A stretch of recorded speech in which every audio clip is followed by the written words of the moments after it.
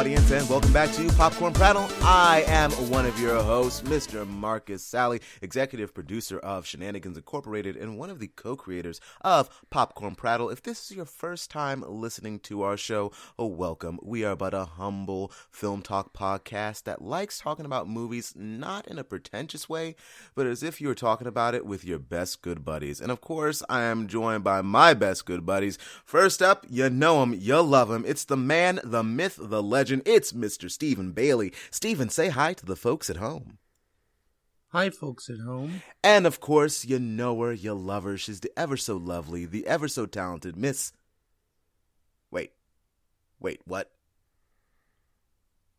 But Stephen, is Lindley here? No, she's not. Oh. She's gone. She had to leave. Oh, geez. Okay. She had work or something. This is awkward. Because it can't just be two dudes on the show anymore. Like it's Women's History Month. We have. Hang on. Okay. Okay. Hold on. I'm going through my contacts. All right. Hold on. Okay. All right. Just hold on. Oh, wait. Hold on. This one might work. Okay. All right. It's dialing. It's dialing. All right. Oh, are you calling the Spoop Hour? New phone. Yes. Who dis? Hey, I'm gonna patch you through to Marcus. He's better at these conversations than me. Oh my goodness. Thank you so much, Courtney. Ladies and gentlemen, it is Courtney from the Spoop Hour. Ladies and gentlemen, give a round of applause for Courtney. Thank you for coming on the show. Thank you for having me. I'm super excited to talk movies in a non-pretentious way. Oh, absolutely. Audience, tonight, Lindley unfortunately does have to work, but it is okay because we are still joined by yet another female host. And Courtney is going to tell us a little bit about the Spoop Hour before we continue. So, Courtney, introduce yourself. Tell the audience a little bit about your show and where they can listen to it. Absolutely. So I am Courtney, as the introduction would imply. I am one half of the hosts for Spoop Hour. We are a paranormal comedy podcast. Basically, my co-host Sasha and I each week take a look at something that scares us. Spoiler alert, it's everything. And then we laugh through our fear by making fun of ghosts, cryptids, and anything that gives you the shiver up your spine. Nice. And they got to they actually read one of my stories, which is how I met them. We did. Yes. And I was very And excited. it's a good story.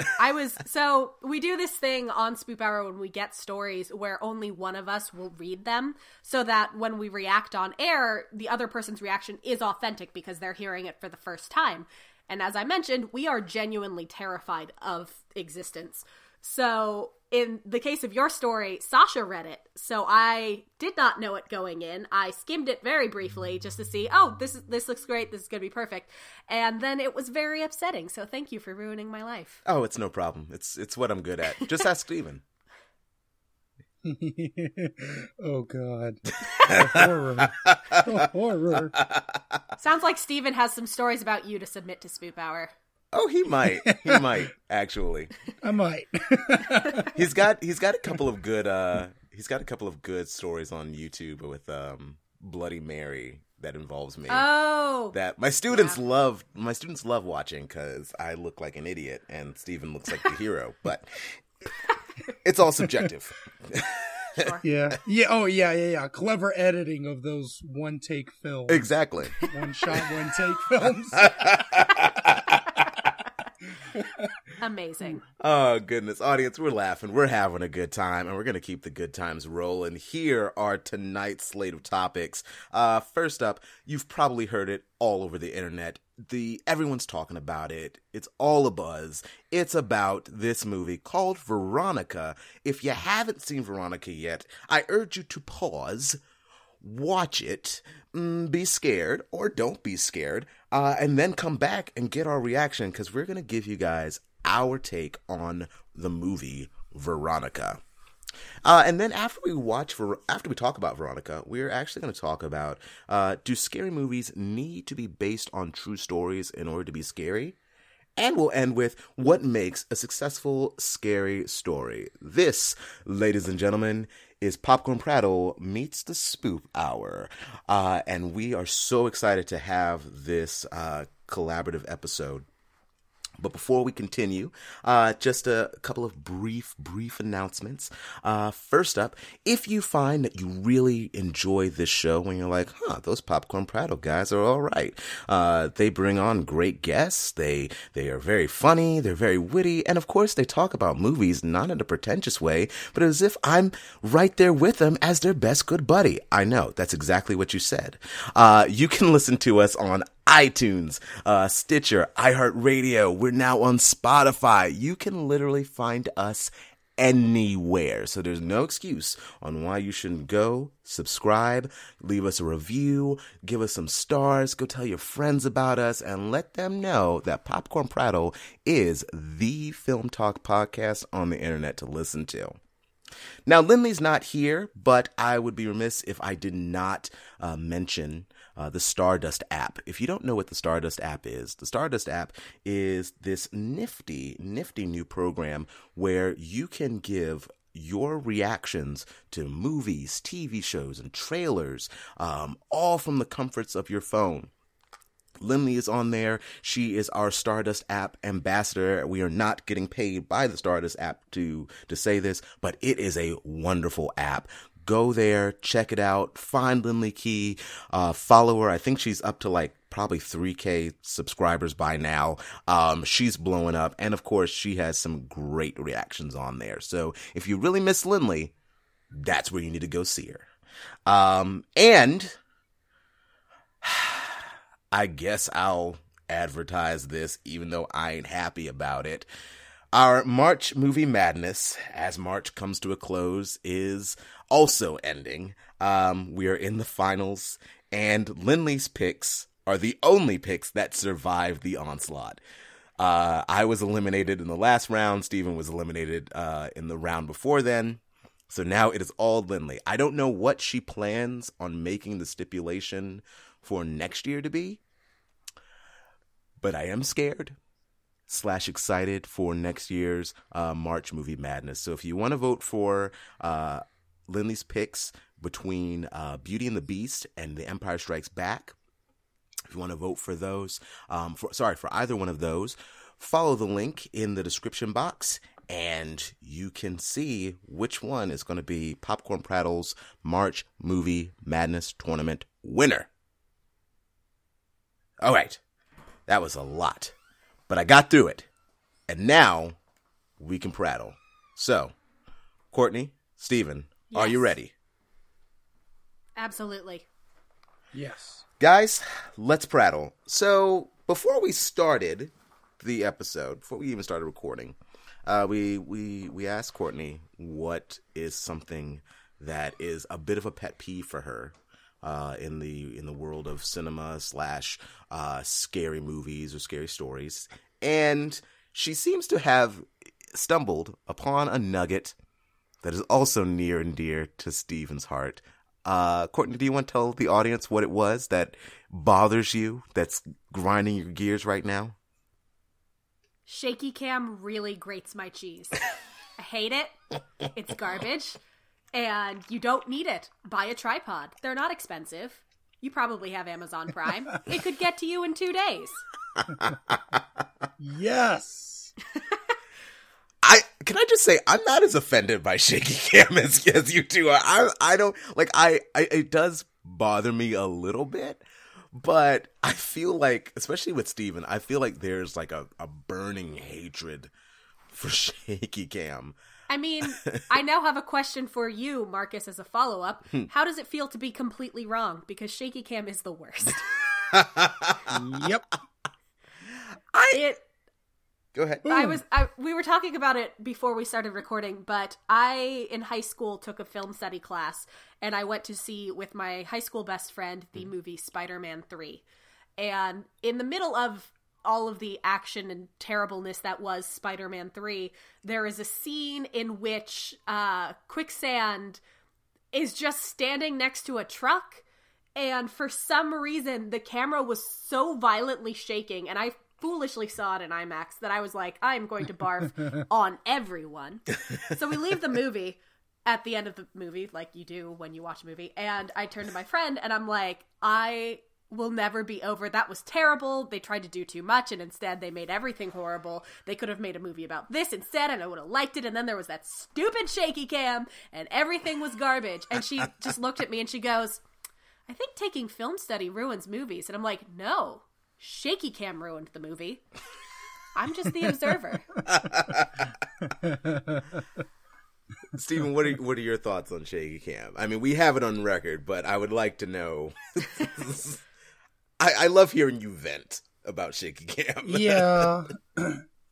No, I think I've said it elsewhere where, you know, there are times when shaky cam is absolutely an effective, you know, cinematic tool. But all too often, it's used in all the wrong ways. It's, gosh, you know, it's whether it's, we just didn't really feel like setting up the camera rig or whatever, or if we think it's going to make us look edgy and artsy, which, by the way, it doesn't. It just makes you look like an ass, because you're giving me a headache, and... It doesn't add to the urgency of if it's like an action scene, it does not add to the urgency. You know, I just, oh man. Yeah. I think you're right. This is one of those topics that really, really gets me really burning. Just angry. Because every movie uses it now. Even animated movies are using it now. Yeah, they are. And it's like, what? It's like, no. I will say a minor thing that grates my cheese now that you've brought up animated movies. I am sad that hand-drawn animation is going the way of the dinosaur. I love hand-drawn animation. Now see that. So many soulless dead CGI agree. eyes. Yep. That's we could really just run with that topic I could run with that for hours. Yeah. No, it's so sad because, you know, Disney... you know, the pioneers of the animated film, they don't do them anymore. Yeah. I think, what was it? The Princess and the Frog either didn't make as much money at the box office or whatever. And so they've just thrown all their eggs into CGI, and it's just into the basket that is CGI. And I'm not necessarily complaining. They've made some really good movies. It's just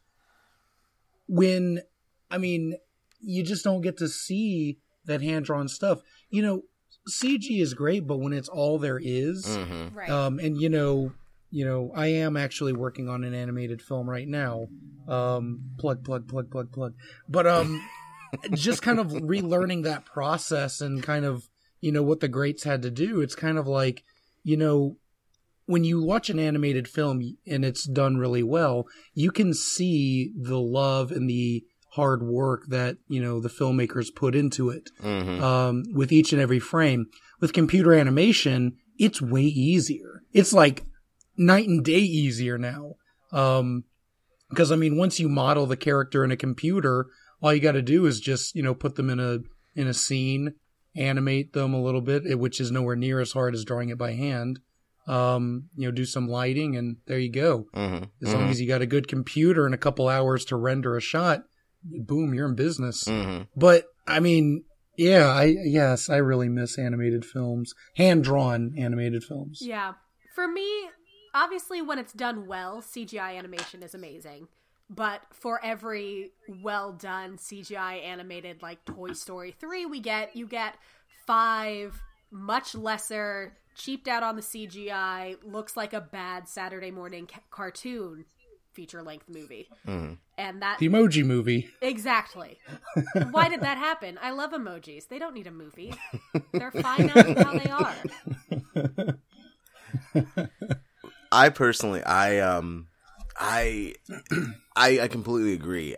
I get reminded about how much I love hand-drawn animation when I watch old school anime. And I look at some of the things, and it's just absolutely gorgeous. And I'll watch the new stuff, and you know, and like you said, like you'll get those shows or those movies where it works. The CGI works, and it looks really cool. And you sit there and you're like, you know what? You couldn't really have done that with hand drawn, or it wouldn't have looked quite as cool. But there's just something about that old school feel that just kind of takes you back, and it's, to me, it feels grittier. You know, it makes you feel like you're watching. You're not just watching a cartoon. You're watching a movie. You know, right? I think you kind of just feel it more because it feels more grounded in reality, because it's not all built in a synthetic computer scape. Instead, it's just like someone actually took a pencil and had to make this.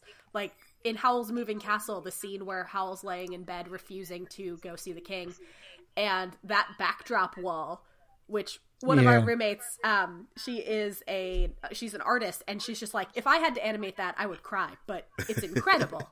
There's just so much detail, and you see everything, and you feel everything. Yeah. It's almost like if you could reach out and actually touch what you're seeing. You could touch the painting, you could touch the animation cells, but you can't do that with a CG movie. You could reach out and touch a computer screen with that. And it's just kind of... It's not the same. Yeah. Yeah. Almost definitely. In short, everything is terrible. If I wanted to touch a screen, Hollywood, I would just look at my iPhone. Speaking of which, did y'all hear that Colin Trevorrow will be directing Jurassic World 3? I'm touching my iPhone and just found that out. Oh. There we go. Oh. Interesting. Well, there you go. I don't know. Jurassic World 1 and I had some issues. It knows what it did. You know, it's fine. Before we spin down the rabbit hole anymore, because I know you mean we're not going to talk about our favorite wines? Come on, no wine. Because I will say, it turns out I have a lot more strong feelings about things I don't like in movies than I thought. Apparently, she was struggling to find something to vent about, but no, that was. I did say I have a deep well of saltiness in my soul, and I told you I could just dredge it up for anything, and here we are. Exactly. Now I'm just salty. Well, let's see just how salty, or maybe not so salty, you were about the movie Veronica. Now, audience, if you know nothing about this movie, allow me to explain.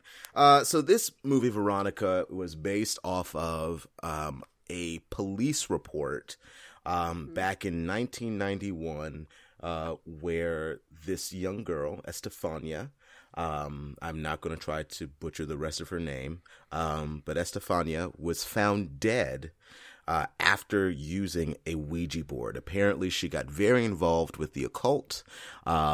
Strange things started happening around her, and then they made the movie Veronica. Within the movie Veronica, you have a young girl, 15 years old, who is attempting to use a Ouija board to talk to her deceased father. And when the seance is going, unfortunately, what happens is Veronica becomes possessed by a demon. Strange things start happening to her over the course of 3 days, and after 3 days passes, she dies. And you find this out pretty early on, that something bad has happened to her and her family, and that most likely she's dead. But apparently, according to the internet, this is the scariest movie on Netflix in the world, dare I say. People have stated like they weren't even able to get past the first 20 minutes, I think they said, before they had to turn it off. Yeah. Now, There are two camps. There are camps that say they can't get past it, and that's because it's too scary. And then the other camp says, I guess there's three camps. Another camp says, it's okay. It's not the best scary movie, but, it's not the worst. And then there's a camp that just says, I turned it off after 20 minutes because I thought it was dumb. So, what we decided to do, in honor of the Spoop Hour joining us on this show, and especially since it is related to true events, let's find out, what did we all think of the movie Veronica? I will wait because I did that huge introduction. I would actually like our guests to go first, to see if we can dip into that well of salt again. What did you think, Courtney? I bear no salt towards this movie. Nice. I will have to speak for Sasha because unfortunately she couldn't be here, but she did watch this movie. And again, I mentioned at the beginning, I cannot emphasize enough how much of wusses Sasha and I are. We are very frightened very easily. And so going into this, we were both so afraid. We turned on all the lights in our house. We agreed to watch it at 11 a.m. on a Saturday morning. Just so that we were like, we have enough time to get it out of our heads before we have to try to sleep that night. We both invited our boyfriends over so that we had people to comfort us, and both of them handle horror movies better than us. Like, we were prepared. We made a bingo game so we could laugh at ourselves when we got scared instead of just being scared. And then we put on Veronica, and honestly, it mostly made us thoughtful rather than making us afraid, which is why I'm surprised people couldn't get past the first 20 minutes in terms of spookiness. Now, granted, again, we had all the lights on in our house. It was daytime. So in a spookier environment, if we had each watched it on our own in the dark, it might be a different story. But for us, we were watching it, and I think it was Sasha commented first that it really felt more like a psychological family drama. And we were joking that there's a cut of this movie that could be made where it's just about putting too much pressure on a teenage girl to be another mother in a single parent situation and the toll that it takes on her. Yeah. And we got about halfway through the movie and we're like, this isn't so bad. We're doing okay. This is fine. And that was when I commented, we're probably going to get 20 minutes from the end. And that is when everything is going to be horrible. And sure enough, once all the scariness started, we did hit pause just to see where we were, and it was like 22 minutes from the end. And that was when Sasha hid her face behind a pillow. I was clutching a pillow to my face and making a Tina Belcher noise of distress. And it got real rough for us real quickly. Yeah. But for most of it, we handled it okay. I don't think it's the scariest horror movie ever made. It's not even the scariest horror movie I've seen, and I am a weenie. But I think it is very well done. It was beautifully shot. And again, as a family drama, we really enjoyed it. Like it's a teenage girl who's having to do so much, and she just wants some comfort from her dad, who made paella. Yeah. Yeah. Because isn't that what we all want in the end? I mean, obviously, is a dad who makes paella, who is alive still and not naked and dead at the foot of our bed. Right. There was a part in the middle where we were both screaming at the screen and our boyfriends were just puzzled. Can I do spoilers or no? Well, I said it at the beginning of the show that they should have stopped if they don't want to hear this. So yes, go ahead. If you don't want spoilers, go ahead and mute me. But where the younger siblings start climbing on her and trying to eat her, we just started yelling, and then Antonito got into it, and we loved Antonito. We were like, Antonito, no, you're better than this! And we were full on screaming at our TV. So that got us. Yeah. So we loved Antonito. We loved Sister Death, who is metal, and that's who I want to be when I grow up, if I don't have to be a nun. You want... And Sister Death was awesome. You want to be a blind woman who sees evil things? She was baller, and you will never convince me otherwise. Okay, all right. Sister Death knew what was up. She was down there, she was smoking. She's like, hey, teenager, you want a cigarette? And it's like, dang, Sister Death! She was incredible. She is my hero. We loved her. We were waiting for something bad to happen to her in the scene where Veronica goes and is like, what's happening to me? And she's like, they're here. Don't bring God into this, which was also a baller line because Sister Death knows what's up. And we were waiting for something bad to happen to her. But, again, nothing happened. It sort of built a lot of tension that was only brought to a point at the end because she gave her younger brother, who can't read, the book about what sigils to draw. Right. Don't do that. Never do that. Yeah. Bad idea. Yeah, so those are general thoughts. Again, mostly we just thought it was a thoughtful family drama. Yeah. Yeah. Very cool. Steven, what about you, man? So there were things I really enjoyed about the movie, but I do have to say that it was advertised to me exactly the way you were describing it, as the movie that is so scary people cannot even finish it. Mm-hmm. The scariest movie on Netflix, scariest movie in the world. So I was like, okay. So when I started watching it, I immediately had very, I guess, pessimistic thoughts about it, because it started using a lot of the same tropes that we see in so many horror movies. Mm-hmm.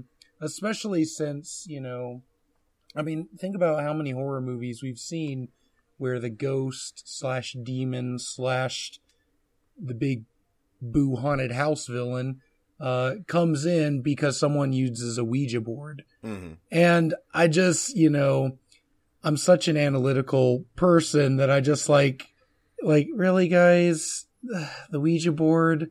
I mean, are we really still going with this whole Milton Bradley made a deal with Satan or something? It's just like, I mean, that those sorts of things always kind of take me out of it a little bit. Mm-hmm. But that said, I mean, there was a lot of really good atmosphere. Mm-hmm. First of all, I really loved the setting. I loved that it, focused on this girl trying to be there for her siblings when her mom isn't. I thought that was a very unique angle to kind of play. Because all too often in horror movies, the main character is just not that interesting. Sure. They're just kind of there. They're given like some lip service about a tragic backstory, and they never smile. Mm-hmm. They never do anything. But here it felt like she had a story before, the ghost stuff starts happening. Mm-hmm. So I did appreciate that. All in all, I'd give it probably a 7 out of 10 personally. Mm-hmm. It really didn't scare me that much. Mm-hmm. Though it did have some, really good atmosphere, really good scary moments. And, yeah, those are my thoughts. Yeah. I'll start off with this. I hate, and not in a bad way, but like it legitimately scares me, demonic possession stories. Oh. Like I can't do demonic possession. Like some of the scariest, even what was it? There was something recently that I saw. It was like a TV. Oh, it was American Horror Story, and it's season 2. And if you haven't seen season 2, what's wrong with you? It's on Netflix. Go watch that after you watch Veronica. It's all about, like, part of the season is about this nun who gets possessed by the devil. And it is, I don't know what it is about demonic possession, but it just scares the crap out of me. So I went into this already kind of nervous because I knew that she was going to get possessed at some point, and I knew that she was going to start attacking people or attacking herself or whatever. So I was like, bad things are about to happen. I'm actually not as taken aback with the Ouija board, because, and this is a cool story that I would love to say on the Spoop Hour. Please tell us. My mom and my aunt actually played with the Ouija board, and something came out of it. Oh. When we were living in San Diego, and according to my mom, she and my aunt were playing with the Ouija board, and she saw something go behind her. And she calls my dad, because my dad he was in the Navy at the time. And she calls my dad, and he doesn't answer. So she goes over to, she goes in the living room, and he's passed out. So the figure, whatever it was, went past her and went to my room, like went towards my room. And apparently she said that she went towards my room and she saw like this figure standing in the doorway. And then when she got close enough, it disappeared. And that story has stuck with me for, and that's probably why I don't like demonic possession stories, because I'm like, you probably let a demon out of the Ouija board, and then Did she say goodbye? I hope so, otherwise it's say still goodbye. following me. Or I'm gonna, the demon's gonna finally possess me, and I'm gonna kill Steven. Marcus, listen, next time you find yourself in that situation, just remember, as long as you don't hear the following chant, you're fine. But when you hear this chant, run. It goes like this. Sanctus Dominus la la la Satan, Satan. Indeed. If I ever hear that, Steven, I will be sure to run the other way. But don't go into the light. That's bad. Right. See, I took no issue. Sorry, I took no issue with the Ouija board plotline because it is based on a true story, and that is the justification they gave. They were like, "Oh, she got possessed by something because she had been playing with a Ouija board." Right. And it was in the early '90s, so it was peak satanic panic time when everybody was afraid of everything to do with the devil because there was the daycare that was clearly worshiping the devil, even though it wasn't. Children are just pliable, and so in a very Catholic country like Spain, where demons are very real and they do genuinely do exorcisms, for a young girl to, say, commit suicide, which is a cardinal sin, it would be an easier justification to say, well, she did a Ouija board with her friends. This was clearly demonic influence. Right. So I take no issue with the Ouija board as the excuse, because again, that's parts from the police report. Yeah. I actually like this movie. I did too. I definitely didn't think it was the scariest. To me, it was very reminiscent of The Exorcist, where there's a lot of great build up to the moment when she tries to, when she realizes what she has to do in order to exorcise the demon. And it's similar to what happens in The Exorcist, where there's a lot of build up to, finding out what's wrong with Regan, getting the priest involved, finding a priest to actually perform the exorcism, and then having that battle with the demon. And again, I felt that same kind of like going up the roller coaster of this film, same way I did with The Exorcist. I thought it was really interesting, like how they ended it, where they didn't flat out say that she was indeed possessed by a demon, that it could have very well have just been her freaking out. Like you said, like it could have just been her dealing with the pressures of having to be a mother to her siblings, and her mom not really, giving her the support that she needed at the time as she's trying to figure out, as she's stepping into womanhood, essentially. And also dealing with the death of her dad. I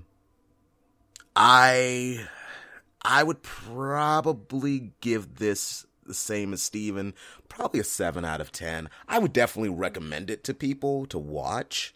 But I'm not going to say that it is the scariest movie that I have ever seen. Once we got past the Ouija board stuff, and it was just solely about like this shadowy figure showing up around her and whatnot. I was fine. I was like, okay, now I'm invested. I'm invested in the story as far as like, is she seeing things, or is this actually demonic possession? So, yeah,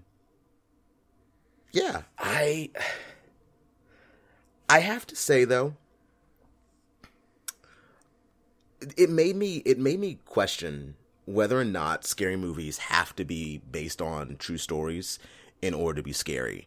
Because I watch, the last scary movie that I saw that was really good was The Conjuring.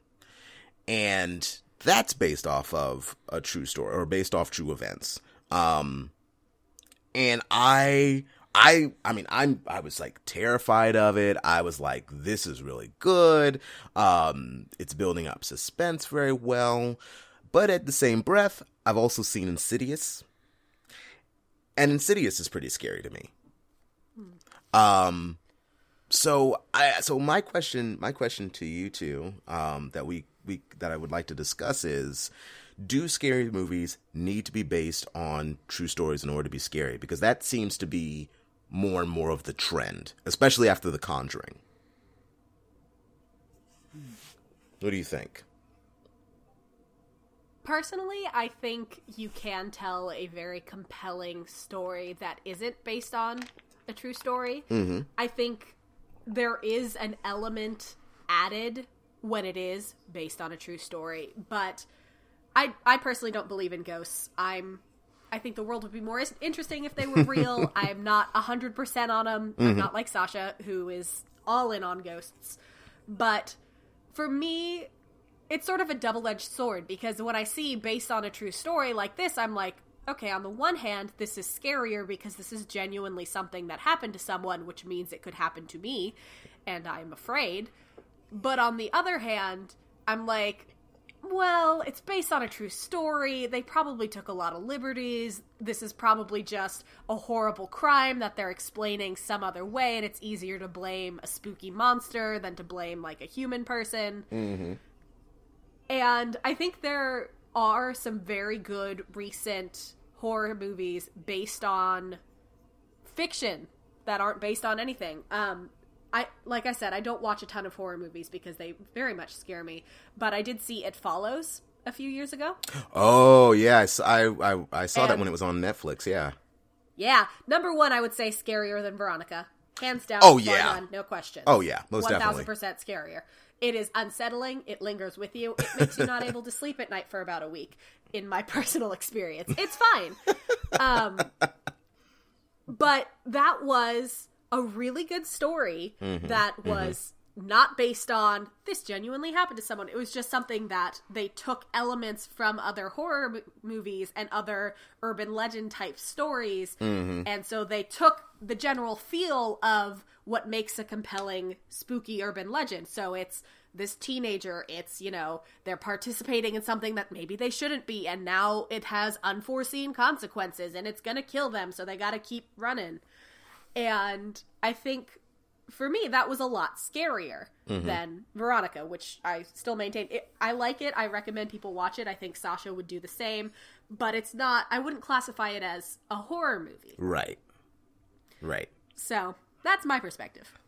Stephen, what about you?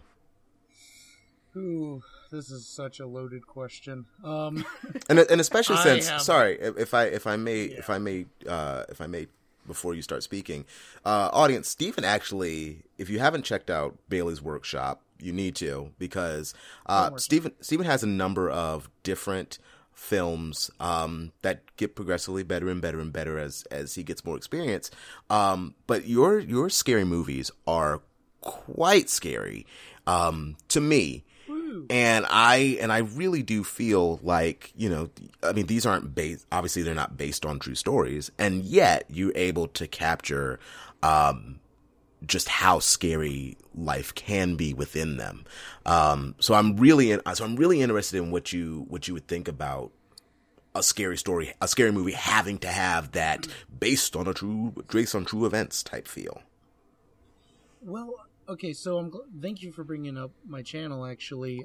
Yes, I do make a lot of short horror films, but there is one in particular I wanted to talk about, and it was, I think, one of my more recent ones was Nightmare of the Masked Lady. That one actually is based off of a true story. When I was a little kid, I had that nightmare where I kept waking up and there was the Masked Lady. And then, you know, it was just so unnerving the way she would look at you, the way she would look at me, that I kept, like, you know, blinking my eyes to force myself to wake up. But in the dream, I cut myself somehow. I, like, brushed my arm up against a sharp knife or something just laying there. And when I woke up, I had a cut mark across my arm. Now, I mean, he probably dragged it across like a sharp edge of the bed or something. But in the mind of a 6-year-old or a 7-year-old, that is like great material. Because, I mean, it's like you don't know. And so I really played with that in that film. So, I mean, I think I agree with something you said, Courtney. Having it be based on a real events or inspired by a true story can definitely lend itself to a little bit of an extra creep factor, but I don't think it's necessary. Full admission here. Every once in a blue moon, when I get especially bored, I will venture into the dark part of YouTube. And what I mean by that is finding the most, why would anyone watch that kind of videos? Like, okay, one video I stumbled across, I think I was looking up, like 911 phone calls, because I was doing some research on a story I was writing. And I found a video, I think it was titled, Top 5 Most Disturbing 911 Calls. And I was like, ooh. So, now that one was genuinely creepy because it like starts out with this really terrifying, this woman like calls and she's like, there was a man standing outside just looking at my house. He's been there for a few hours. And the dispatcher's like carrying on a conversation with her. And eventually the dispatcher's like, is he still there? And she's like, let me go check. She looks out the window. She's like, okay, I don't see him anymore. And they carry on the conversation for like 10 more seconds before the woman just starts screaming uncontrollably and then hangs up. And it's like, it was so unnerving to listen to. And, there was a moment in Veronica at the very beginning when you hear, the police. Oh, yeah.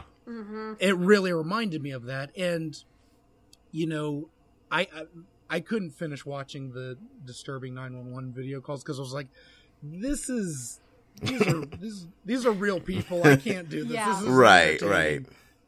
This just feels a little insensitive to even for someone to have even put that up. But right, that's what gets me. Sorry, that's what gets me about 911 calls, because even if it's not creepy subject matter, even if it's not like I think there's a ghost in my house, it's the worst moment of someone's life, and you are listening to them panicking, right, and just to be a human person and listening to another person going through that is very unsettling and very scary.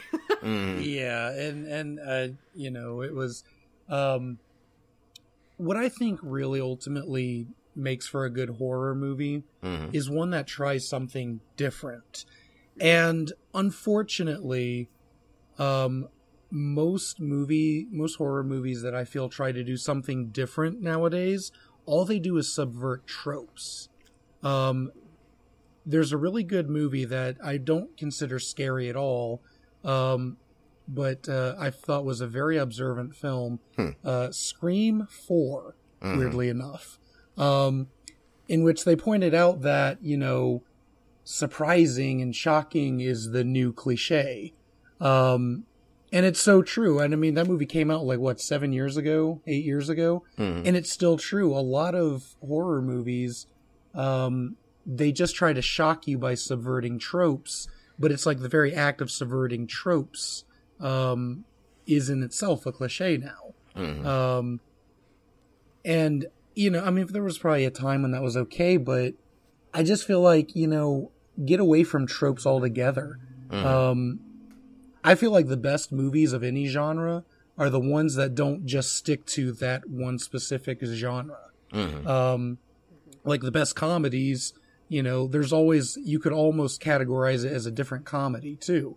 Like maybe it's an action movie or a thriller, but it's also a comedy. I feel like, it's just, there's so many variables. And I feel like with horror, there's different genres of horror, but I feel like, give us characters we can care about, show them having fun and not just like, lip service laughing at something that wasn't funny.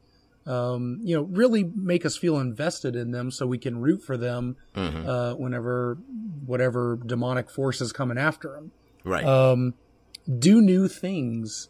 'Cause I feel like, the movie that really successfully does that is a good, the one that can make me terrified to go to sleep at night. I think that's a good horror movie. Mm-hmm. A movie that I wouldn't really consider to be, edge of your seat scary by today's standards. But definitely at the time when I first watched it was Signs. Mm-hmm. That movie, watching it in theaters, had a really good time because, it actually has a lot of comedy in it. Right. Before they get to the scary stuff. My family says that sounds made up all the time. Yes. All the time. Just that sounds made up all the time. Mm-hmm. But it really worked because, aside from a few jump scares in the theater, we left being like, that was a pretty good, fun movie. I had a fun time. Oh, yeah. That night, when I tried to go to sleep, suddenly every noise in the house was an alien trying to break in, and dadgummit, I could not fall asleep. Yeah. So, I think, and another thing too, I think I've said this before, whenever a movie says it's based on a true story, I get a little apprehensive because when I was a kid, there was the famous story of Michael Jordan and how he, retired from basketball and tried baseball, but it didn't work out, so he went back to basketball. And so, but I knew like movies based on true stories could fabricate things too. So when Space Jam came out, I was a little confused and wondering like, wait a minute, could you say Space Jam is based on a true story? Because everything in Space Jam is 100% accurate. That really happened to him. He had to play basketball with the Looney Tunes against some aliens. So, you're welcome. Exactly.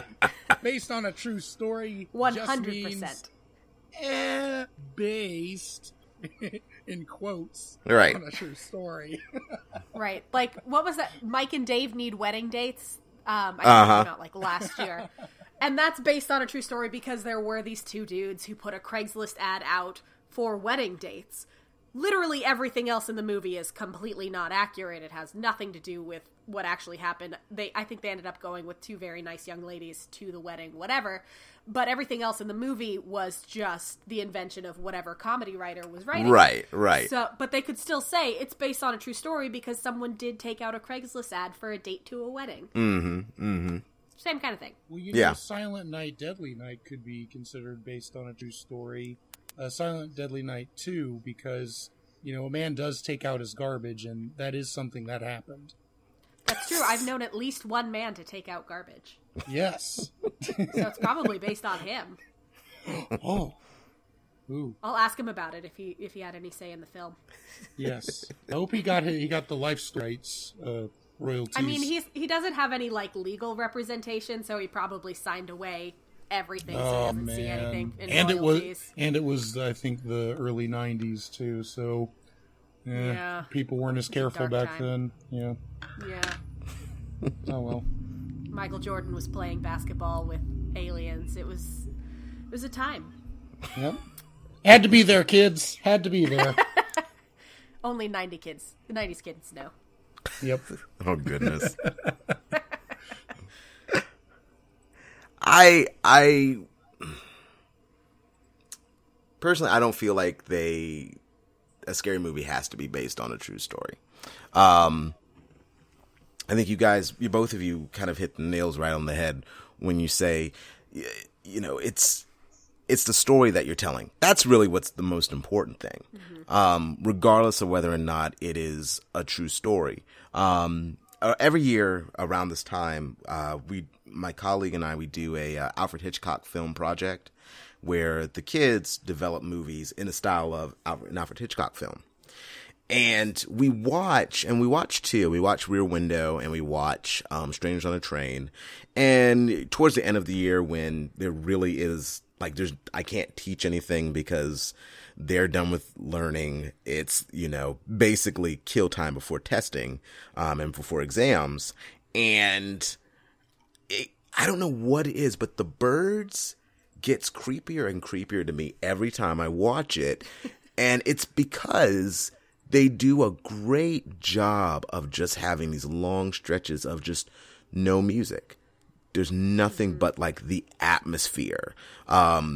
probably one of the most terrifying scenes in The Birds is when Melanie is sitting outside of the school, and you just see one bird. She's smoking a cigarette, and the kids are singing their little nursery rhyme, and there's like one bird, two birds, and like occasionally the camera goes over to the jungle gym, and you get like, you know, like just a couple of birds. And then she finally watches one bird fly over to the jungle gym, lands on it, and there are hundreds of birds. And it is the most terrifying thing in the world. I mean, my colleague is afraid of the birds. I'm pretty sure I could, if I think about it, I can probably name a couple of different people who are afraid of the birds. And I am convinced that it's because of that one section. Because immediately, really because after that moment, when Melanie goes back in and she's like, no, we need to get the kids out now, the birds start attacking. And, you know, and to a modern audience, you know, that's used to seeing a whole bunch of CGI, you're used to seeing a man in an iron suit fly around. Yeah, I love that too. But at the same time, I can still appreciate when a master filmmaker has put me on the edge of my seat. He didn't need a jump scare. He didn't need to have music to heighten it. He just had the atmosphere. And I think that's what makes a really scary movie, or at the very least, a really scary scene. Which leads me to my next point. What movies, what tropes do people use nowadays that are making these successful movies? You know, I talked about The Conjuring before. I talked about Insidious. These are two different movies. And yet both of them scare me. I can watch American Horror Story, especially like season 2, which to me is the better one, the best season of all time. I can watch that and be like, I am petrified of what is on screen, and I am so scared about what's going to happen next. What scares you guys? Courtney, I know a lot of things scare you, but everything. Literally everything on this planet. Is there anything in particular, like, you know, when you see it in like a scary movie, you're like, oh yeah, like this, now I know this is going to be a good scary movie? I mean, for me, if I see the elements that scare me in a scary movie, my reaction is, oh no, I should not be watching this. So one of the biggest things that scares me is zombies. I cannot do any form of zombie media. There is an episode of Psych, the comedic detective show that is about zombies. It took me, no joke, 3 tries to watch it. The zombie episode of Community, I had to watch with friends because when I tried to watch it on my own, I got too scared. I cannot do zombies. Anything with zombies scares me. So, like, it could be the dumbest movie that has ever been made, and the zombies could literally be children with, like, a swatch of paint on their face, and I'm out. So, but for the purposes of this question, the things that really scare me on a fundamental level are things that frighten me in real life too. So they aren't just movie tropes. So things like I delve into a lot of true crime as a person because I'm interested in it. Right. So things like that really scare me. Like, I don't know if either of you have seen the movie, I believe it's called Hush, came out a few years ago, and it's about a deaf woman who lives alone in the woods, who is then terrorized by this sadistic psychopath who realizes she's deaf and is just messing with her because he knows she can't hear him come up, so he doesn't have to be quiet. He can just be there. It is the worst. I cried through like half of it, but that really scares me because as a young woman, there are times when I'm alone, and there are times where I'm like, that's a weird noise. It's probably nothing, but it could be that one person who's going to murder me. So anytime a film really taps into that visceral fight or flight reaction in me, so things that I have learned to be afraid of because the world is a horrible place full of murder. Right. So things like when you are, one of the things that scares me the most is if you are alone in a room and there is a dark doorway and you look at the dark doorway and there's nothing there, it's fine. And then you turn away for a second and you turn again and there is someone there. terrifies me. Yeah. Because that is something that could genuinely happen. If someone broke into your house, you would be like, did I just hear that? No, it's nothing. You go back to brushing your teeth, you look over, and suddenly there's a stranger in your house. So for me, things that kind of play on that natural instinct to be afraid of my home being invaded, of people attacking me, things like that work. Like the final scene in Rear Window when Jimmy Stewart he's in his wheelchair, he can't leave his apartment, and the killer now knows that he knows what's up, where he's just using the flashbulbs. That scene, I saw it for the first time in high school, and I was very uncomfortable because I was like, oh no, the idea of just being trapped and knowing something bad is going to happen, and there's nothing you can do to stop it. That gets me. So any kind of story that can play off of that, where I'm reading it and I can put myself... It's kind of like what Steven was saying earlier. The effective horror movie gives me a character that I like. An even more effective horror movie for me is a character that I can see myself in, because then I have that reaction of, if this were happening to me, this is how I would feel. Oh no. Right. So. Yeah. Steven, what about you? I mean, I just think that,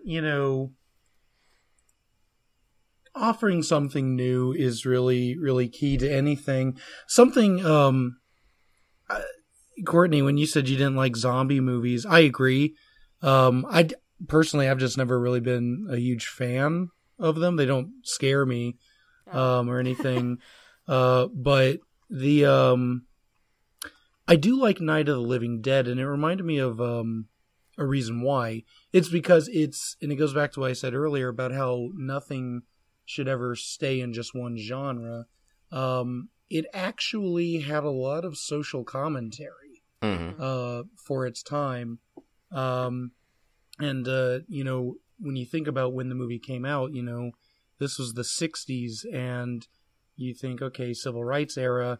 It was one of the few movies that actually, featured and starred a black man as the lead, but didn't actually make his skin color, the subject at all. He could have easily been played by a white guy, but they didn't. And it was almost like the race, the different races in that film, it wasn't even an issue, which would have been very unusual for films in that time. So, it really was ahead of its time in some ways. And I feel like, if a horror movie's done well and it has something to say, I feel like that can help it. I feel like, trying something new is always a plus. I remember, like, when The Ring came out, that movie, that was another movie that movie messed me up for literally 8 days exactly. You could not look at a little girl with long black hair the same way again. Yeah, if it ever did anything fuzzy, you were like, "Oh no, it's happening!" Throw the TV screen out the window. Literally, like 3 days later, after watching that, I had a nosebleed, and I was just like, "Oh God, it's happening!" On day 7 of not being able to sleep, it was just like, "Oh my God, it's just a movie. It's not real." And I woke up, and then on day 8, I was like, "Wait a minute, what if it was like the timer started a day later?" So I had a whole extra day of just not being able to sleep, just in case. But we did an episode. Sorry to interrupt. We did an episode about childhood fears. So we asked our friends and people who listen to the podcast to write to us with things that scared them as children. And a friend of ours co-hosted, and hers was The Ring. And I was like, "How old were you when you saw it?" And she was like, "I don't know, 25." And it just ruined her life. And she also did not sleep for a week afterwards because, 7 days. Yeah. No, well, I mean, and it was terrifying because at that point in time, I think I was 14 when I saw it, when it came out. And, at that time, most people in America hadn't seen a horror movie like that. Right. which is, explains why it freaked people out. I think it was the same thing with The Exorcist when that came out. People hadn't really, seen a film like that. Mm-hmm. Of course, after those movies came out, there were 500,000 knockoffs. So when you see the creepy Korean water ghost genre, you kind of know what to expect. And it's Right. like, oh, So, I mean, Although I will say The Grudge did do it better. That was probably the best of the creepy little girl that Yeah. just shows up. Because that, I mean, every time I heard like that, like going around, like Yeah. that just freaked me out, man. And like, Oh, and what the understandable. worst part about that movie, there's a part, do you guys remember? She shows up in the bed. yeah. And I was like, so now the bed's not even sacred anymore? What the heck, guys? yeah. You can't just change the rules on me, okay? Everybody knows you go into the covers, you close your eyes, you can't get me. Now this little girl could just show up. Great. Just great. Oh, yeah. And, I've never really felt like the original Nightmare on Elm Street was a movie that, scared me. Mm-hmm. But it is a good movie. It has a really good lead actor, and it has a really, at least in the first movie, really menacing villain. Mm-hmm. And it really it's really one of those things that kind of works for an after effect, because it goes after the whole, well, you have to go to bed sometime. So it's like, crap. Yeah, I think, I don't know. Because, I mean, there are different genres of horror. Mm-hmm. And, so I'm not really talking about like the splatter flicks that are very obviously just designed to have lots of blood and gut stuff. Mm-hmm. Yeah, I don't do gore. Sasha does not do gore. Yeah. Even in Veronica, once she broke the mirror, Sasha has a thing about sharp objects and about blood. So once the mirror was broken, she's like, I'm just going to put my face in the pillow and you guys are going to tell me when it's okay to look again. Yeah. Yeah. No. Yeah, I'm not a huge fan of blood and gut stuff, Yeah. but yeah, I don't know. I'd like to see, a little bit more, and, not trying to, keep bringing up my channel, but I really have studied a lot of horror techniques and experimented with different things. So if y'all want to check that out, listeners at home, I actually have a playlist on my YouTube channel titled Horror Shorts, and you can check them all out. Some are horror comedy, some are just straight up horror. And Nightmare of the Masked Lady, of course, is somewhat autobiographical. So yeah. I mean, Stephen, when I and the reason why I keep bringing it up, not just to give you free advertising on the show, but which I appreciate. Yeah, but I play it this year in particular. I've played more of your horror movies in my class, and just to see their faces, like to see them just watch. There's a couple of times, especially in Nightmare of the Masked Lady, where you don't necessarily have nothing happens. It's just the lead actress watching, waiting for long stretches of time. Something happens, and then before you even get a chance to like really figure out, put two and two together, boom, she wakes up. And then it kind of resets itself. And I feel like that's something that to me really keeps an audience engaged. I love the one trend that I've really appreciated is the lack of music cues in horror. Mm-hmm. And I think that's something that like with Veronica, like after a certain point, they stop the music. And it's when they start the seance, and that's what makes it creepy. It's it's like the birds. You hear the singing, but the singing is a part of the scene. We did early this year. We did the play Turn of the Screw, and it was a two-person show, and one of the scarier scenes in the show, there's no, I didn't want any sound effects. I didn't want any lighting effects. There's just one light. So it's like really shadowy. It's really dark. And you're just watching this woman who has been losing it the entire play finally decide to kill this kid because she thinks the child's possessed. And it is horrifying because I had one of my students, she's just screaming and I'm like, because we were in a black box, so the audience was really close. So I said, I want you to reach out. And I said, if you can grab somebody, I'm like, grab them. I'm like, because that is terrifying. Because you as the audience now think to yourself, like, wait, is the child like being possessed, like this woman saying that they are, or is this woman actually killing this kid because she's crazy? Right, and it's just this, it's that idea. I'm not crazy. You're crazy, right? And it's just this idea of just that lack of musical cue that really plays up the fear factor.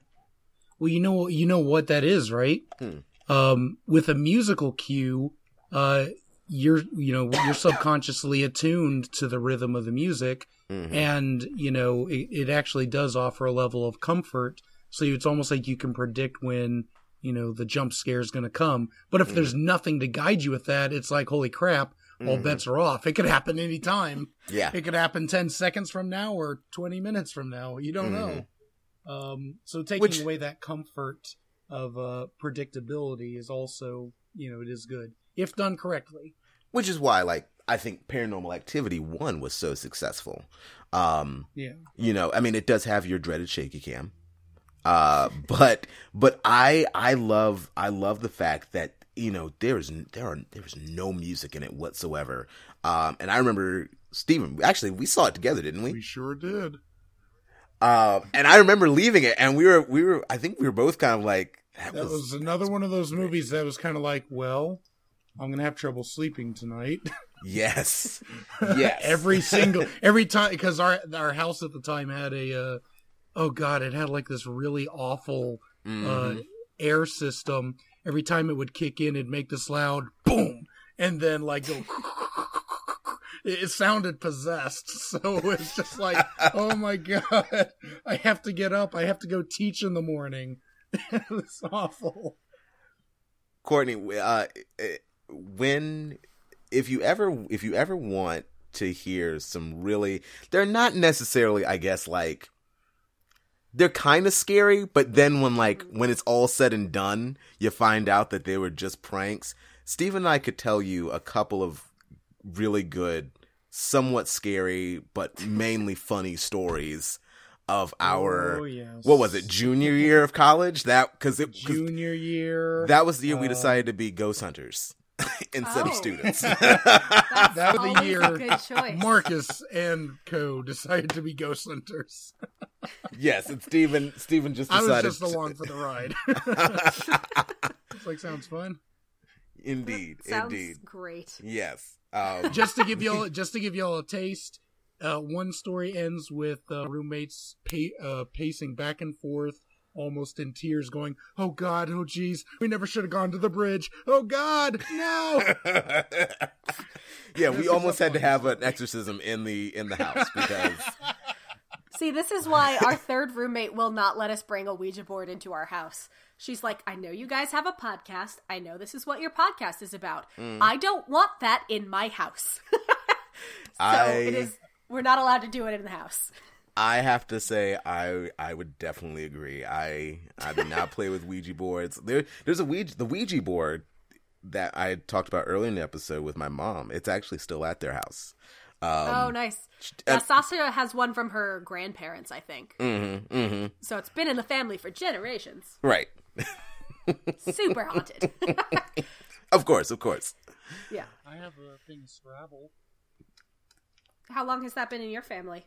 About 2 years. Oh, so it's super haunted. It's like it's new. John Mulaney has a joke about hunting for houses, and he's talking about how one of the houses they look at is from the 1920s, but it was recently modernized. So it's like, that means that it's super haunted, but also it has a lovely kitchen backsplash.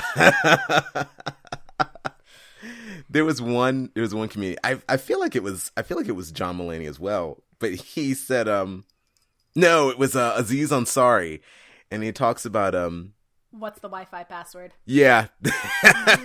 He was like, modern ghosts are gonna be real fun. He's like, it's just gonna be a ghost in the corner texting, boo. Sasha and I have an agreement that if one of us dies, the other one has to prove that ghosts are real. Like, because she's 100% on ghosts. I'm iffy. I'm like, if you were to die, you could come by and be like, hey, ghosts are real. Bye. That would be fine. I don't want anything scary. I just want, like, confirmed proof. And then I'm on board. None of this chain rattling. Just come by, say hey, and then disappear. It's no big deal. Get the Wi-Fi password and dip. Everybody be cool. Respect the sanctity of the head under the blankets. Right. Don't be like the Grudge ghost.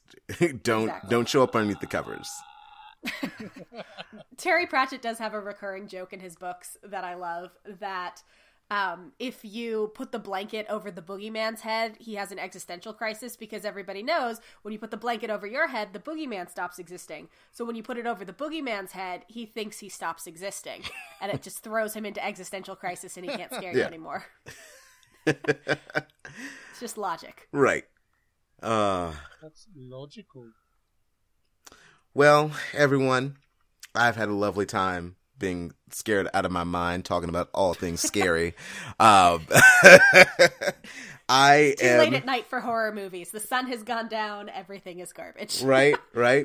But in all seriousness, Courtney, we thank you for being on the show and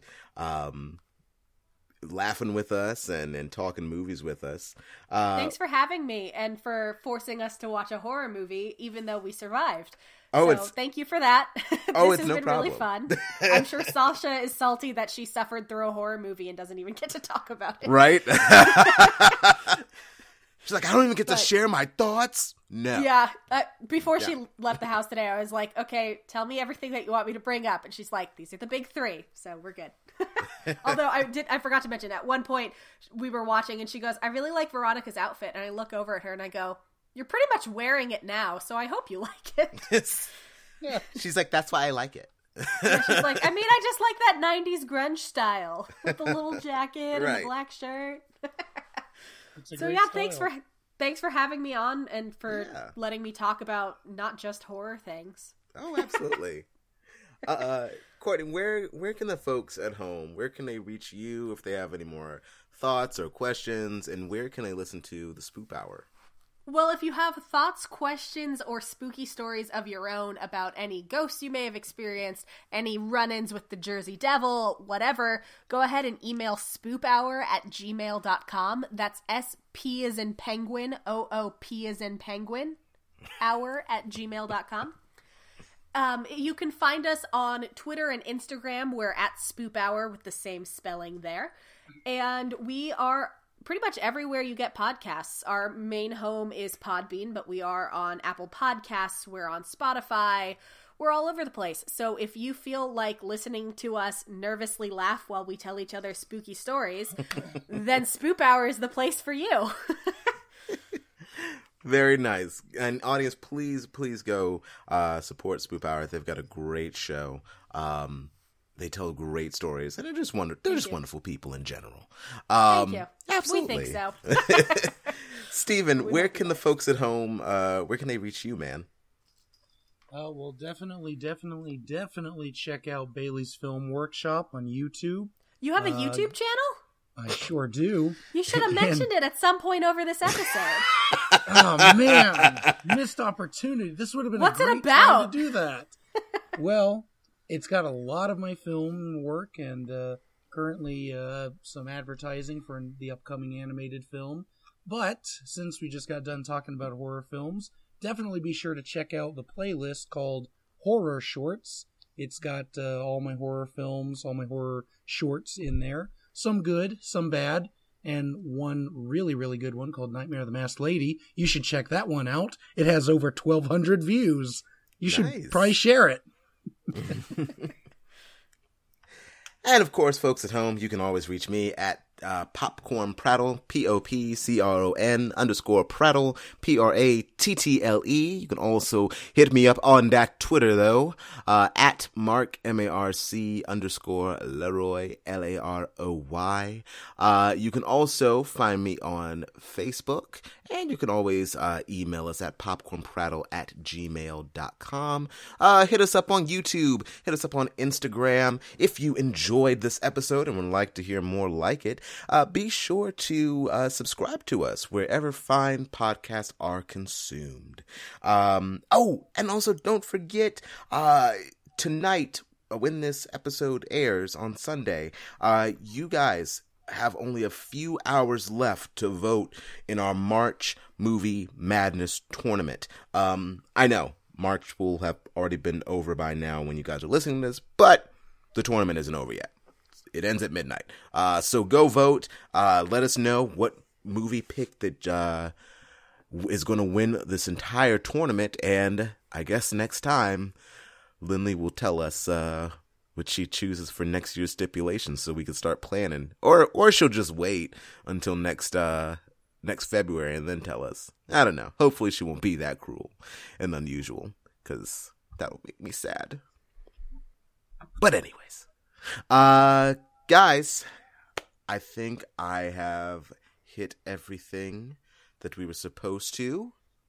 So, audience, I leave you with this. From all of us to all of you, we wish you peace, love, and tranquility. You all take care now.